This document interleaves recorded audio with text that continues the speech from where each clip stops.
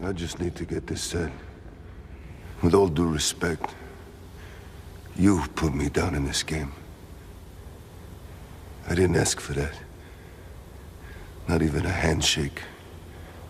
Make me want things I can see, that I can almost touch. Then you take them away. Not for me, right? Everyone else, but not me. I'm what? A mistake you made? Like some leftovers? And I'm supposed to go through my life. No friendship. No love till I'm pissing in my bed.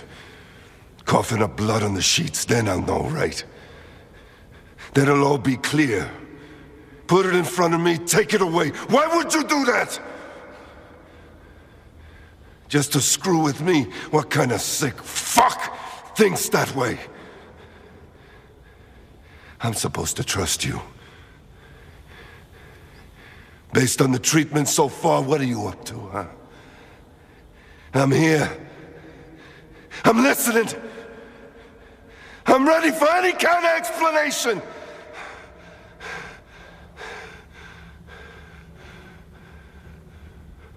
Are you all right?